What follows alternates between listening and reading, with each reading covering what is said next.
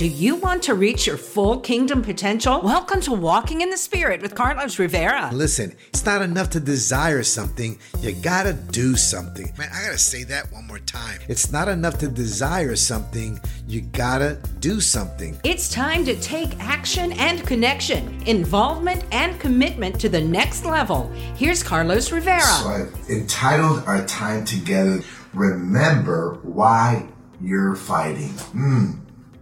Remember why you're fighting. Revelations chapter 2 verse 10 says this: Do not fear any of those things which you are about to suffer.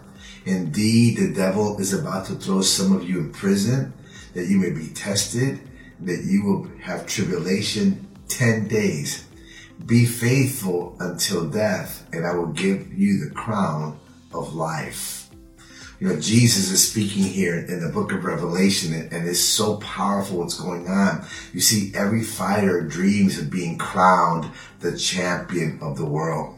See, and you need to know that the reason why you're fighting, the reason why we're here and we're still pressing on every single day is because Jesus has promised every single one of us a crown.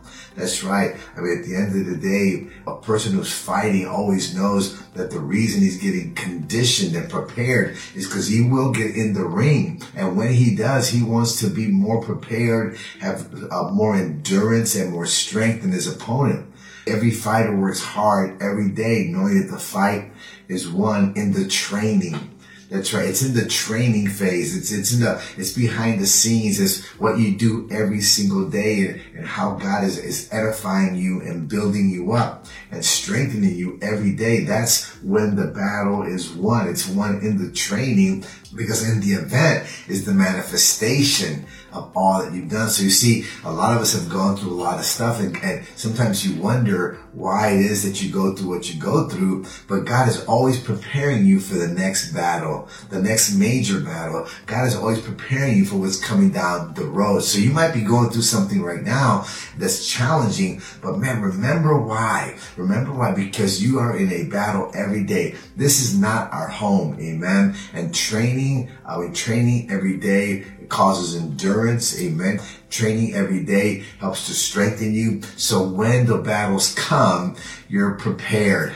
You don't have to get prepared. You're already prepared, amen. And remember that faithfulness, that daily training, that daily reading of your word, that daily praying, even being here with us every morning, that daily routine that you do is designed to strengthen you and prepare you for what's to come. And that's about being faithful. And it's about being disciplined, right? God celebrates faithfulness forever. Your faithfulness has a reward that's eternal. I mean, literally all the things that you and I go through, all the things that all of us here go through, just know that there's an eternal reward. We have to continue to remind ourselves that we need to refuse to quit. See, don't give up.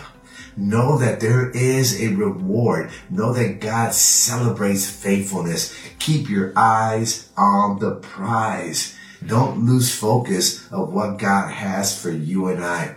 One day there will be a great celebration.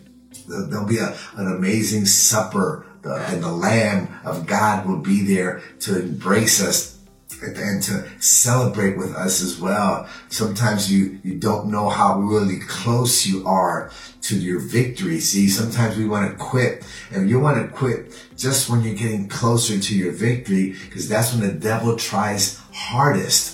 That's right. When things are challenging and things are difficult, that's when the enemy is going to try to push the hardest to keep you from the finish line, to keep you trying to look back and possibly lose the race, because one look back when you're coming to the home stretch could cause your opponent to go right past you.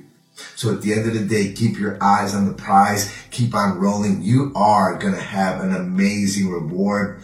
And remember this, that a moment of pain is worth an eternity of gain. And that's what you do. You might be going through some challenges now, but man, just know that the payoff is going to be amazing. And we need to keep that in the forefront of our lives, because that creates the joy and that keeps us focused, right? It keeps us focused on the important things. Keeps us focused on the fact that, hey, I can endure all this when I know my reward. Come on, somebody. Keep your eyes forward. Keep moving in God's direction. And, I believe that when we stay focused, just like Joshua, Joshua was such a powerful man of God. He had to take up the baton after Moses, right? But God gave Joshua such an amazing promise. Look in Joshua chapter 1, verse 7, where it says this, only be strong and very courageous, that you may observe to do according to all the law which Moses, my servant, commanded you. Do not turn from it to the right or to the left, that you may prosper wherever you go. Praise God. Listen, the secret of success is concentration. In other words, staying focused. See, most of the time people fail because of broken focus, because they started out well, they started out focusing on the right thing, but when focus is broken, then all of a sudden you lose sight of why and where you're going. Listen, examine your life. Disconnect from any distractions. There are so many things that the enemy throws our way. There's so many things that the world throws our way, that people come to distract us. Disconnect from those things that suck up our energy and suck up our time and take us away from what God is trying to do. Fix your focus on the vision God has planted into your heart. That's right. Fix your focus. Make sure that vision, that purpose that God has put inside of you, stay connected to that. Make sure that stays at the forefront of who you are. Earlier this week, I had an opportunity to minister via Zoom to Pakistan, to millions of people. And I got to tell you, my heart was so full. I was so excited to have an opportunity to share the gospel with so many people. It's had me on this Holy Spirit high this whole week, just knowing that, man, I planted a seed, or I watered a seed in so many hearts. And that's always been my heart, man. It's just to reach people and for God to open doors so I could do it even in a greater way. So I just know that when I see, my heart, I just teared up when I saw the responses. So fix your focus on the vision that God has given you, that He's planted in your heart. Make your future so big in your mind that the past has to die. Ooh, come on, somebody. Make the future so big in your mind that the past has to die. Because what you have in front of you is so much bigger, amen? And it's so much greater than what you have today. The rest of your life is the best of your life. And I believe that when we obey the Lord in every area, when we stay focused and fixed in obedience and carry out His commandments, then I believe that's where the blessing and the favor comes into our lives, right? And I believe that God wants us to bring to Him what belongs to Him as well. There's an area in our lives that we need to stay really connected to that I believe will bless you, and that comes in the area of giving. Bring to God what belongs to Him. Bring to God what belongs to Him. Tithing is such an important part of what we do as Christians. Giving is such an important part of our spiritual growth, and obedience in the tithe opens up all kinds of opportunities.